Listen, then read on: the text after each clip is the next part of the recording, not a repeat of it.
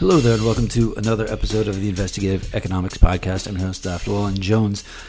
Today's episode is another episode of climate. In previous episodes, I sort of warned that didn't want to talk about climate too much because it's such a massive topic, so many facets to it that it would potentially drown the site in climate. And now we're 3 podcast episodes in, and I'm not sure how many articles. And the site is being drowned in climate, which is not necessarily a bad thing, but I promise we'll get back to more subjects of macroeconomics, microeconomics very soon. But today we do have a number of articles to talk about, one of them being very relevant to this Michael Mann court case that I'll get into in just a second. But great subjects all around, so there's very good reason to sort of keep talking about climate. I'm not going to promise that this will be the end of it, but we'll try and mix things up a little bit. The first story we have about Michael Mann, the esteemed climatologist with Penn State. I think originally with the University of Virginia, he went on to the University of Pennsylvania, that he esteemed for his hockey stick chart. And this is the one that got used by Al Gore in Inconvenient Truth, and it shows the sharp upswing like a hockey stick of temperatures across the 20th century into the 21st. This chart, I don't know how many times his paper has been cited, but he became international science superstar, and sort of pushed climate change and the greenhouse effect to the front pages of the newspapers everywhere. And it's really, leading to sort of the focus on climate change that we have today. Can't underestimate how influential it has been. And most recently, he settled a court case against Mark Steyn, with a writer with the National Review, and there's another writer in there. I'm forgetting his name. Apologies for that. But accusing them of defamation for statements they said about Michael Mann's development of the hockey stick chart. And I'm going to I may describe some of these things a little inaccurately because it's the devil is in the details in the court case, although really this is just sort of background information about, we'll get into this actual investigative economic story, which is about how he developed that hockey stick chart. But just some background, how this is all very relevant today, is that Mark Steyn wrote like a blog post saying that he doesn't believe that Michael Mann's numbers are accurate, and Penn State, which did an investigation of Michael Mann and his research, gave him a stellar review saying that there was no issues with what he produced. And in the blog post, Mark Steyn says that, if Penn State was willing to give Jerry Sandusky a clean review, then why wouldn't they do the same thing for Michael Mann? The wording is different. I'm not saying this word for word, but that's sort of the general premise of it. Michael Mann, over 12 years ago, brought this defamation case against Steyn, saying that you're comparing me to a child molester. Jerry Sandusky being the sort of infamous child molester that Penn State sort of ignored for who knows how long. And, if they're willing to do that for Jerry Sandusky, why wouldn't they do that for Michael Mann? And Michael Mann accused him of defamation, saying that not only it affected his ability to get grants, and also led to him getting just, mean stares at the grocery store, which just seems absolutely ridiculous that you could actually bring a defamation case against that. I mean, please, he's an adult, right? And also, it also seems ridiculous because, as I mentioned before, Michael Mann's become just a, climate superstar. He's, flying all over the world. He went from Penn State to University of Pennsylvania, an Ivy League school. So it didn't seem like it was really hurting his career that much. I mean, whether you can say that he missed out on grants is that came up in the trial, and a lot of this is coming from. It was a great podcast hosted by Anne McElhaney and I'm going to mispronounce his name, Philip McAleer, 2 Irish podcasters. It's really, they do cover these day by day trials a couple times, and they did a really good job of it. Really fascinating, getting into the grimy details of what happened here. So that's sort of all about the sort of defamation surrounding it, and I should also back up about a lot of this started with what's called the ClimateGate emails. That emails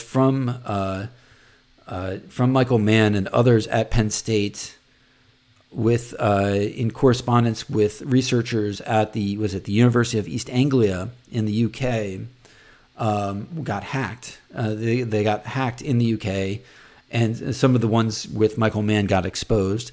And people used them to say, like, here's evidence that they were sort of faking the numbers.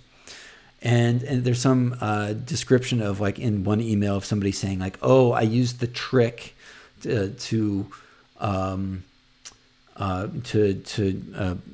forgot what the word is that they used to add the temperature numbers at the end of the graph.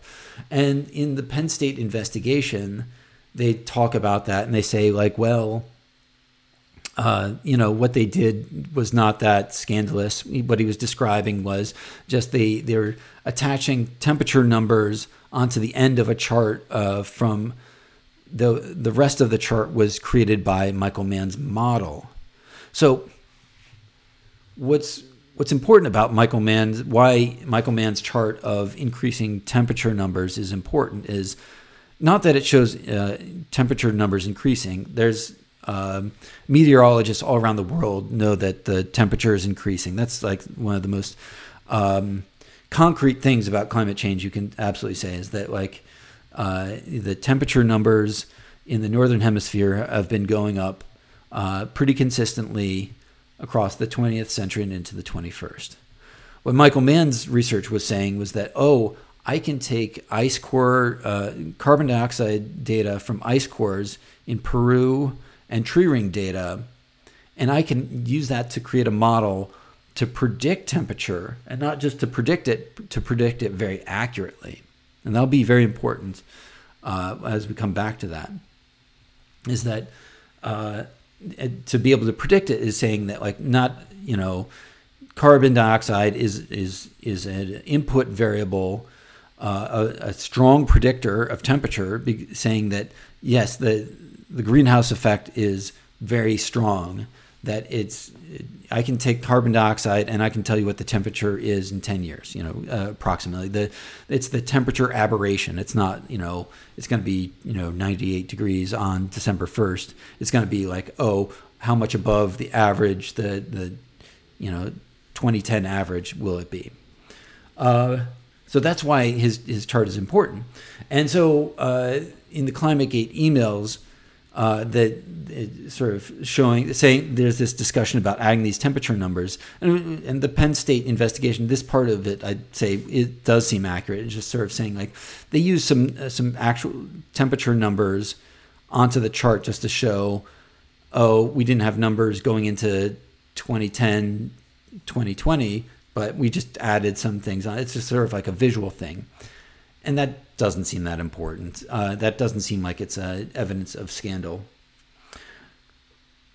But something else that was sort of talked about at the trial is research from Stephen McIntyre. He's a Canadian. It sounds like he's a commodities guy interested in mining and oil and gas stuff. And he's sort of an independent researcher. And he has a blog that talks about his criticism of Michael Mann's hockey stick chart. And that he says that, well, I was not, using the numbers that he has, I was not able to sort of replicate this S-turn that appears in the hockey stick chart. And that is, what he's talking about is, in mid-20th century, temperatures had been going up, but they dip around the 60s into the 70s. And we've talked about this a lot on the Investigative Economics podcast, and that is that in the mid-century, and this is well known, sort of well established, that temperatures had been going up until, I think it's like 1958 or something like that. that they flatline and kind of go down just a little bit. And that's because of smog. A lot of it's related to leaded gasoline, but it's aerosols. And there's plenty of research on this. It doesn't get talked about a lot, which is interesting.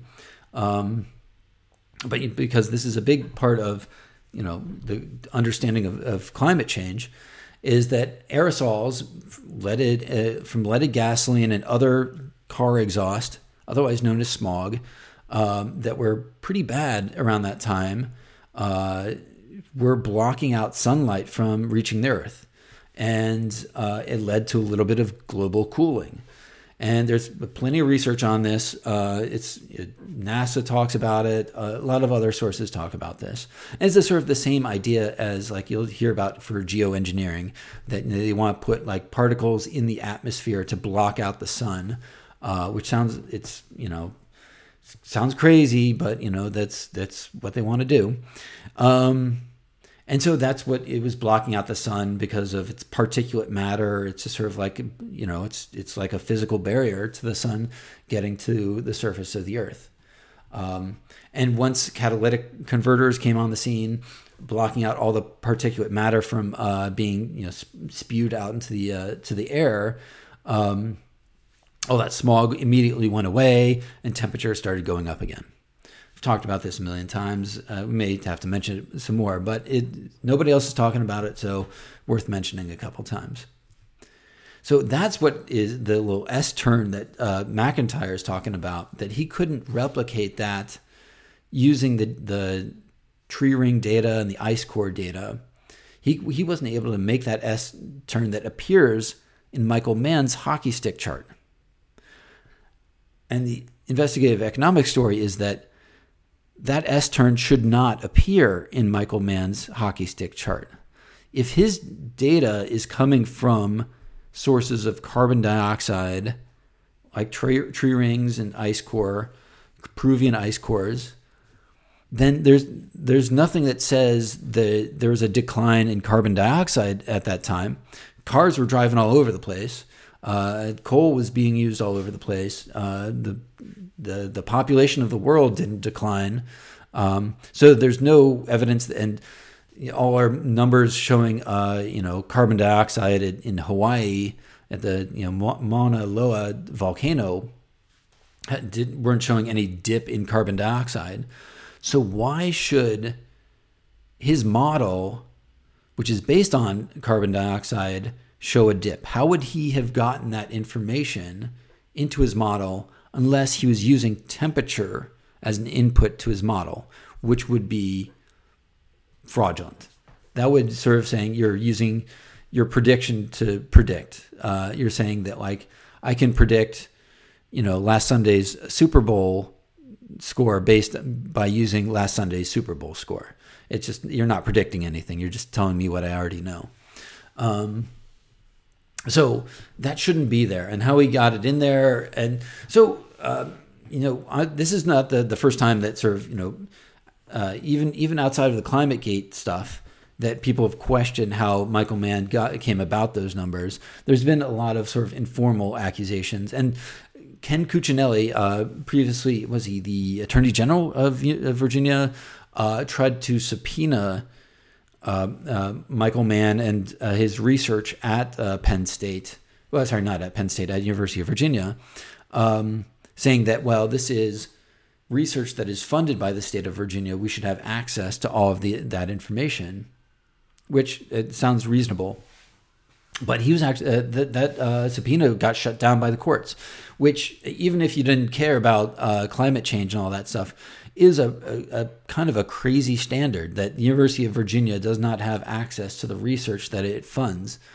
Maybe I'll side with the scientists, because essentially I'm doing research myself, that you don't want anybody to be able to sort of poke and prod at your research at will. But you should be able to sort of this is very this research is being used all over the globe to make massive decisions. That this is maybe the most important thing ever, that the University of Virginia should be able to present that information, all of his notes and data that was used to arrive at the model. Everybody's a little hesitant to be like, well, you don't misinterpret it, just my notes, and maybe I made a mistake here or there. This is a pretty extreme example that should be available to the public. If he's sort of really has nothing to hide, that should be something that could be revealed. If we're all going to sort of stop using gasoline and natural gas and stop eating meat and everything like that. So that's pretty crazy by itself. And I totally recommend the Anne McElhenney podcast. It is, let me see, try and pull up the name of the actual podcast. It's I think it's Climate Change on Trial. I think they've done a number of podcasts on ongoing trials, which I also recommend. But interesting stuff. But we'll use that to use the opportunity to transition into the next story, the next climate story that we published on the site, which is that, and again, this is investigative economics is. We'll talk about all of this stuff on investigative economics. I believe is all sort of breaking, informative, new information for anybody interested in that subject. I think it's all eye-opening stuff. But that doesn't mean it's necessarily new to the world.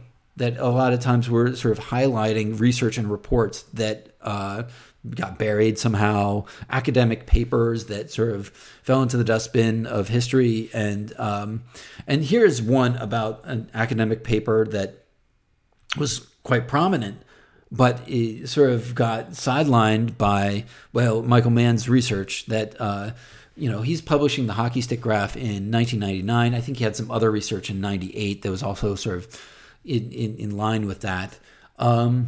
But going back to 1997, this is a paper in this environmental publication, Ambio. It's a journal. It's a prominent journal, peer-reviewed on behalf of the Royal Swedish Academy of Science. So, sort of in the world of stodgy academia, this is prominent stuff. And they had a special edition commemorating the 100-year anniversary of the publication of Svante Arrhenius's landmark paper on the greenhouse effect. If you're not familiar with the name Svante Arrhenius, and I'm probably pronouncing that wrong, he is essentially the godfather of the greenhouse effect. And he's a Swedish researcher. He worked with somebody else, I'm forgetting their name, to publish papers in the 1890s. And this is, I don't know if this is the original source of anything related to greenhouse, but this is sort of the biggest first step. He's a chemist, and he's publishing this sort of paper that's saying that, carbon dioxide absorbs heat, but it also allows heat to go in, but it prevents it from leaving the atmosphere. So, and that's sort of like a greenhouse. And that's where, there are these other greenhouse gases that do the same thing, and that could be leading to global temperature increases. So that's where that all comes from. This is 100 years on, 1997. He published something in 1897. It's a special edition. Hey, remember Svante? Isn't he great? And while the paper sort of talks about how influential this is and how how it changed things at the time, but what it does say is that that's not, his beliefs are not the current scientific establishment right now, and that while his ideas on the greenhouse effect are interesting, was the current scientific consensus is the Milankovitch theory. We've talked about Milankovitch cycles before on this, and that is, it's the Serbian scientist Milutin, again, probably a name I'm mispronouncing, apologies. Milutin Milankovitch developed this theory that it was perturbations in the Earth's spin and orbit around the sun that cause variations in the angle of the sun and distance that affect how much heat energy is absorbed by the Earth. And that was the standard theory of how the climate is changing in recent years. Not that the greenhouse effect might be an effect that's causing some temperature change, but it's not. It's small, much smaller compared to changes in orbit and solar irradiation and things like that. And it's pretty explicit about this. This is like a whole paragraph in this paper that that temperature changes primarily caused by variations in the Earth's orbit around the sun, otherwise known as the Milankovitch theory.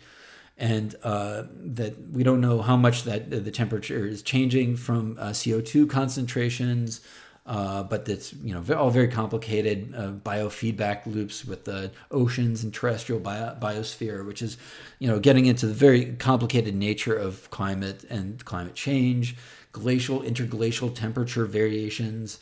And it's not believed to be primarily caused by CO2 concentrations. So very distinct and addressing the greenhouse effect being a minor thing compared to this other one, which is the scientific consensus and establishment in 1997. As I mentioned before, Michael Mann started publishing everything that he was doing, his original research working at University of Virginia. He goes to Penn State and then University of Pennsylvania. And that takes over in 98. Gore, was it 2001? The Inconvenient Truth? I think that's when that comes out. And that takes over the narrative, and then leading to the IPCC. Well, I'll talk about the IPCC in just a little bit more in a second, but I'll give a little more detail about this paper. It's some of his research is coming from Andre Berger and Marie-France Loutre. They are also Berger is a very prominent climatologist, writing papers on solar insolation and how solar radiation affects the Earth and how that interacts with CO2 levels and water vapor. Berger was honorary president of the European Geosciences Union, fellow at the American Geophysical Union, chairman of both the International Climate and Paleoclimate Commissions, and the president of the European Geophysical Society. A lot of bona fides there. Henning Roddy, who wrote the AMBIO paper, was professor emeritus of chemical meteorology at Stockholm University.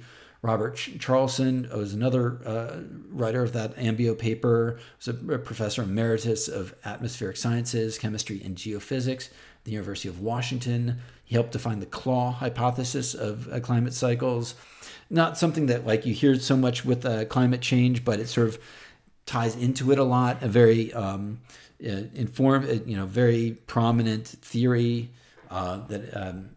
so these are all, sorry sort of just to go through their CVs like that, but just to sort of say that these are very well established scientists doing prominent work. This is not like sort of a niche publication in some backwater journal that nobody's ever heard of. This is prominent stuff. And then the IPCC was sort of talking about all this at the time, and Roddy, hopefully not mispronouncing his name too, was would publish things working with the IPCC, who has since gone on to focus on anthropogenic warming, which is human caused carbon dioxide and methane and all these other ones, the greenhouse effect essentially. So things have changed since then, and that's that scientific consensuses can change, but I think it's very informative to know that this was a well-established theory 25 years ago, that you don't hear about so much anymore. Scientific consensuses can change one way and the other way, but this is good to know that if that Milankovitch theory was never disproved, really. There are skeptics to the Milankovitch theory, which will lead into our next story. And it will say that, well, yes, a lot of the investigative economic stories do seem to be lining up with the Milenkovitch theory. And I mean, I didn't have that theory belief going into it. I mean, I think just the science is there for it. But we'll let the stories speak for themselves. I'm not necessarily tied to anything, but it seems quite apparent based on a lot of everything I've read so far. So the next story is sort of getting into Milenkovitch theory a little bit more, and that is that NASA has web pages dedicated to sort of like why the changing orbit of the sun does not explain climate change. That, if you thought Milenkovitch was a respectable theory, you're wrong on that, and here's why. And so they've got a couple pages on that, and they show one of the most prominent evidence that they have is that solar radiation coming from the sun and being absorbed by the Earth has gone down in the last 40 years. Had been going up, but it's now been going down for the last 40 years, while temperatures have still been going up. And they cite this data from the SATIRE T2 data set, which is coming from a German research Max Planck Institute data. That is glaring that that's where they're getting their data from, because NASA is in the business of launching satellites to measure solar radiation. We'll have to dig up all the names of all of the satellites that NASA has sent into orbit since 1978, all to measure solar radiation. That they've been spending millions and millions and millions of dollars just throw satellites up there to measure the sun's output at the Earth's or near the Earth, only to use numbers from the Max Planck Institute, a German model data. And what's most important about that German data is it's a little hard to tell if it's coming from telescope data on Earth. They talk about in some of their papers that it's coming from some of the telescopes in Arizona, or if it's coming from satellites. But they're using magnetograms, which is measurements of the magnetic fields at the sun's surface to sort of understand how much the solar output is coming. But what that's doing is it's measuring solar radiation at the sun, not the Earth. And there's, I don't know how many millions of miles in between the two. Now, in general, solar radiation, travels through space unimpeded because space is empty. It's a vacuum. But there are certain things that factor into the difference between what energy comes out of the sun and what gets absorbed by the Earth, particularly the angle and the orbit of the Earth, i.e. the Milenkovitch theory, and which is funny because they're using this data to disprove the Milenkovitch theory, but they don't seem to be sort of actually addressing orbit angle perturbations in the spin of the axis of the Earth. They seem to be sort of totally ignoring that completely. Here's a list of just all of the satellites that NASA has sent into orbit that maybe not explicitly to measure solar radiation, but they have some instrument on there to measure solar radiation. They have the Nimbus 7 in 1978, the Earth Radiation and Budget Satellite ERBS in 1984, the Active Cavity Radiometer Irradiance Monitor, the ACRIM, that was launched in 1991. There's the Solar Radiation and Climate Experiment SOURCE satellite launched in 2003. And then it was continued with the Total and Spectral Solar Irradiance Sensor, TSIS-1, that was a part of the International Space Station. Some of these are not launched by themselves. I don't know all the details of how the satellites are launched, and sometimes they're sort of the with the space station. I imagine they're part of other major projects, and maybe it's a secondary thing. And I don't know all of the details of that. There's another TSIS-2 is being launched in May of 2025. A lot of technology being sent into space to measure solar radiation, and that's and investigative economics. A couple we already talked about source data being used, and that data already does show solar radiation increasing. There's the Power Project, which is it uses NASA satellite data and it models it meant for solar panels and agriculture to measure solar energy at the surface of the Earth, and that's showing solar radiation increasing in the northern hemisphere. We've already talked about that. Southern hemisphere is a different beast. It's not showing an increase in Antarctica.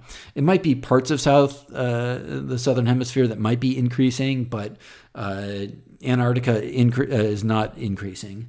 So it gets a little complicated there. But there's just all these tools that NASA had at its disposal, and they're not looking at it, and they're just going with numbers that say the opposite of what a lot of their own numbers are saying, which I don't know what that means. In general, I tend to think of NASA as this is like objective government institution, and in general, it's I tend to think that if the government's publishing something massive, maybe certainly things get adjusted and tweaked and things like that. But I was kind of surprised by this, like not just that they were ignoring their own numbers and sort of randomly plucking some other numbers from some other place to justify something that seems wrong, but. They have some other explanations there about why Milankovitch is not relevant, that also were weak, very weak. They talk about the carbon footprint in the air, which is sort of getting into the stuff about like whether it's carbon-13 versus carbon-14, and that it couldn't be, even though it's both carbon-13 that's in the atmosphere, which a lot of that's coming from degrading biomass, why that would be different from burning coal or burning gasoline, even though those are all natural sources. But the change it's not, when they say it's a fingerprint, I said footprint before, it's fingerprint. It's not really a fingerprint. It's not like, it's something more complicated than that, and the explanation is pretty weak, in my opinion. But maybe there might be something more to that we'll write a story about. But it's weak, and that their main point of their refutation of the Milankovitch theory is that solar radiation is going down does not seem to be true. And they're using magnetograms, which is not appropriate for measuring solar radiation at the Earth, not what's leaving the sun. Solar radiation does vary at the sun's surface, sun spots, solar waves, and things like that.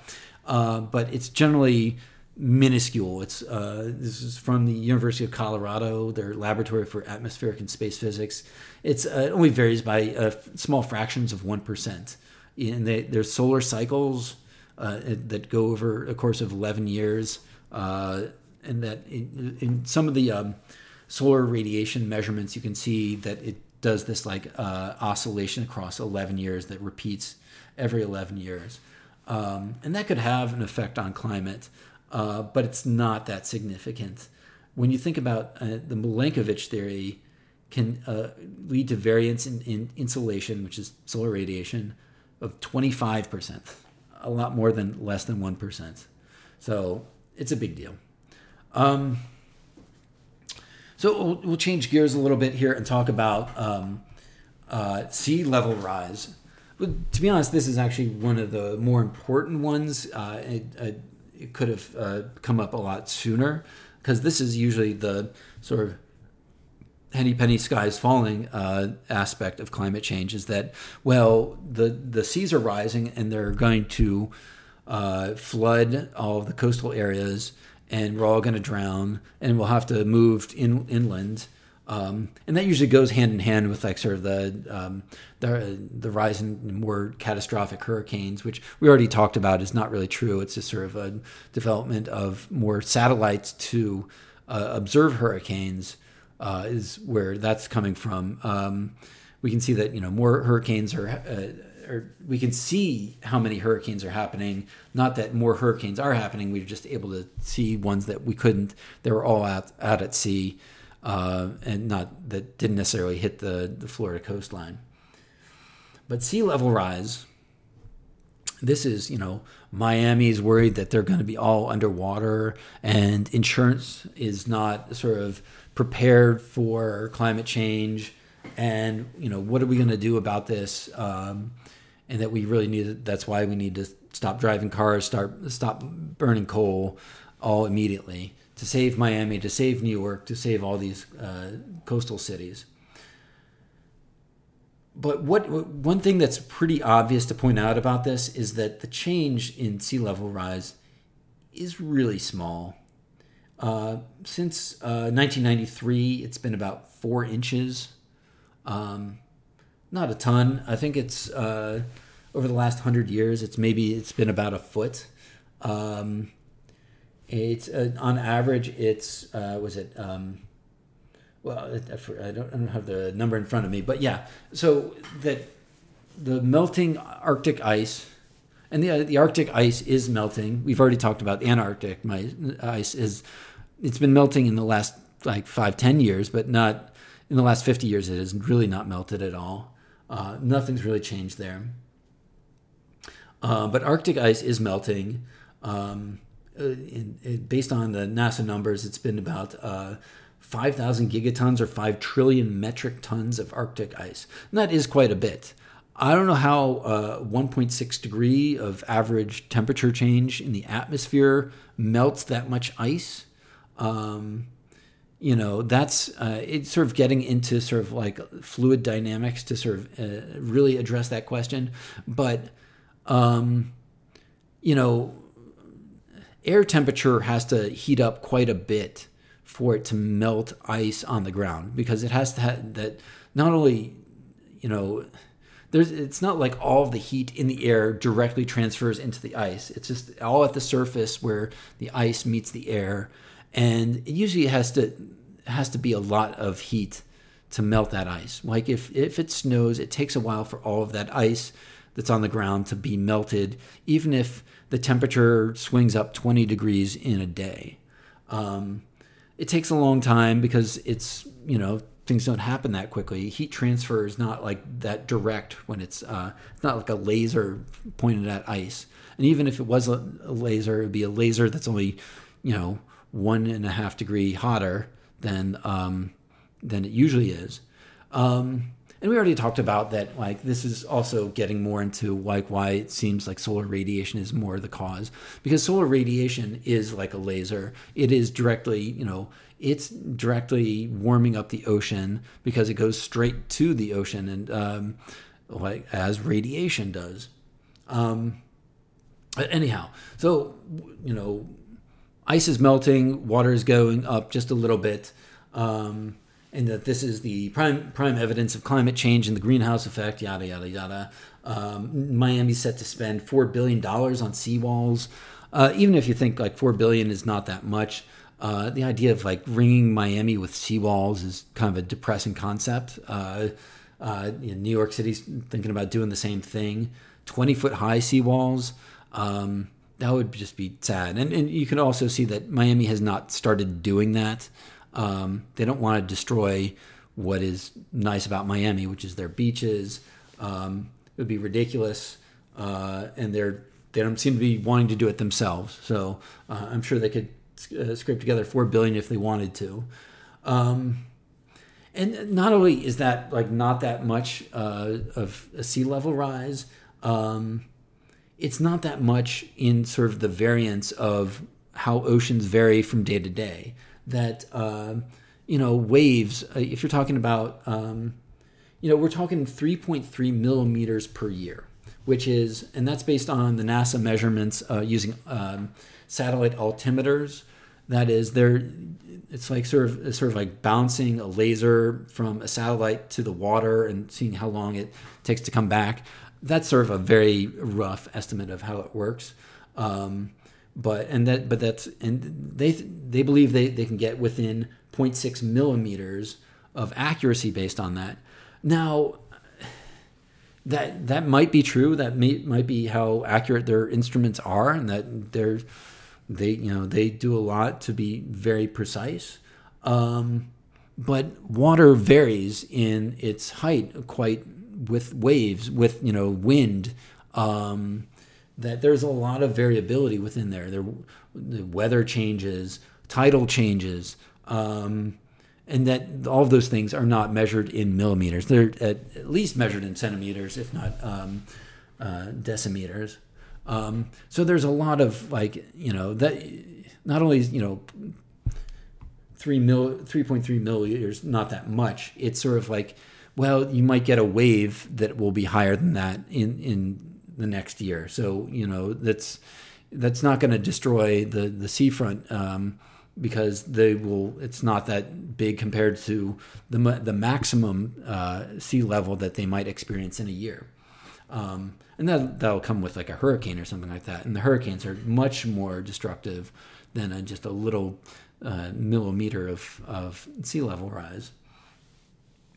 And that and not only that is that small, but there's other factors that are leading to potential changes in sea level rise that are not climate change that also might need to be dealt with at the same time. And that includes, I already mentioned storm surges and ocean circulations, that's sort of like tidal changes, but subsidence is a big one. And it's a big one for Miami, and that Miami is sinking, as a lot of coastal places are. I don't know exactly what's underneath Miami. A lot of it, once you go down far enough, it might still be some sand in there, but it's the gradual sinking of land from the weight and tectonic movements. That there might be things in there, not necessarily sand or whatever, but when there's not necessarily an earthquake either, but the plates can move without there being an earthquake. There can be pockets of weaker material that are underneath these cities that can get adjusted, and that'll lead to the land sinking. And University of Florida has an estimate that that Miami subsidence is around 1 to 3 millimeters a year, and that's around it's a little less than what is expected from climate change and global sea rise. But so you would think that Miami would be like, they're getting subsidence, they're getting sea level rise, they're getting everything. They're going to have like some of the highest sea level rise measurements all over from those two factors and other factors. But it's not that consistent. That the sea level rise is not necessarily like everybody's getting 3 millimeters a year in rise. It depends on where you are. In Greenland, they're actually seeing sea levels dropping, because it has to do with how the ice is melting and how the glaciers are changing. Well, it's not glacier necessarily, but the ice sheets, how they're changing as they melt, that they are sort of rising above.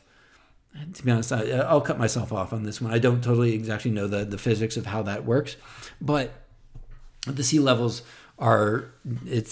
relatively declining for them in Greenland and some other places in the Arctic. But in Miami, it depends on where you are in Miami that you're measuring it. It shows that only the average change is about 1.5 millimeters a year, which is really not that significant. It should be, you're thinking like, oh, it's subsiding.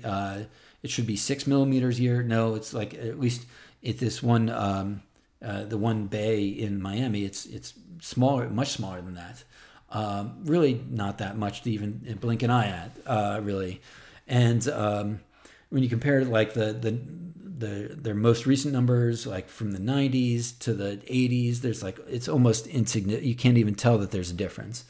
That could just be the sort of random variance of tidal changes like we mentioned before. And this is the Haulover Pier location.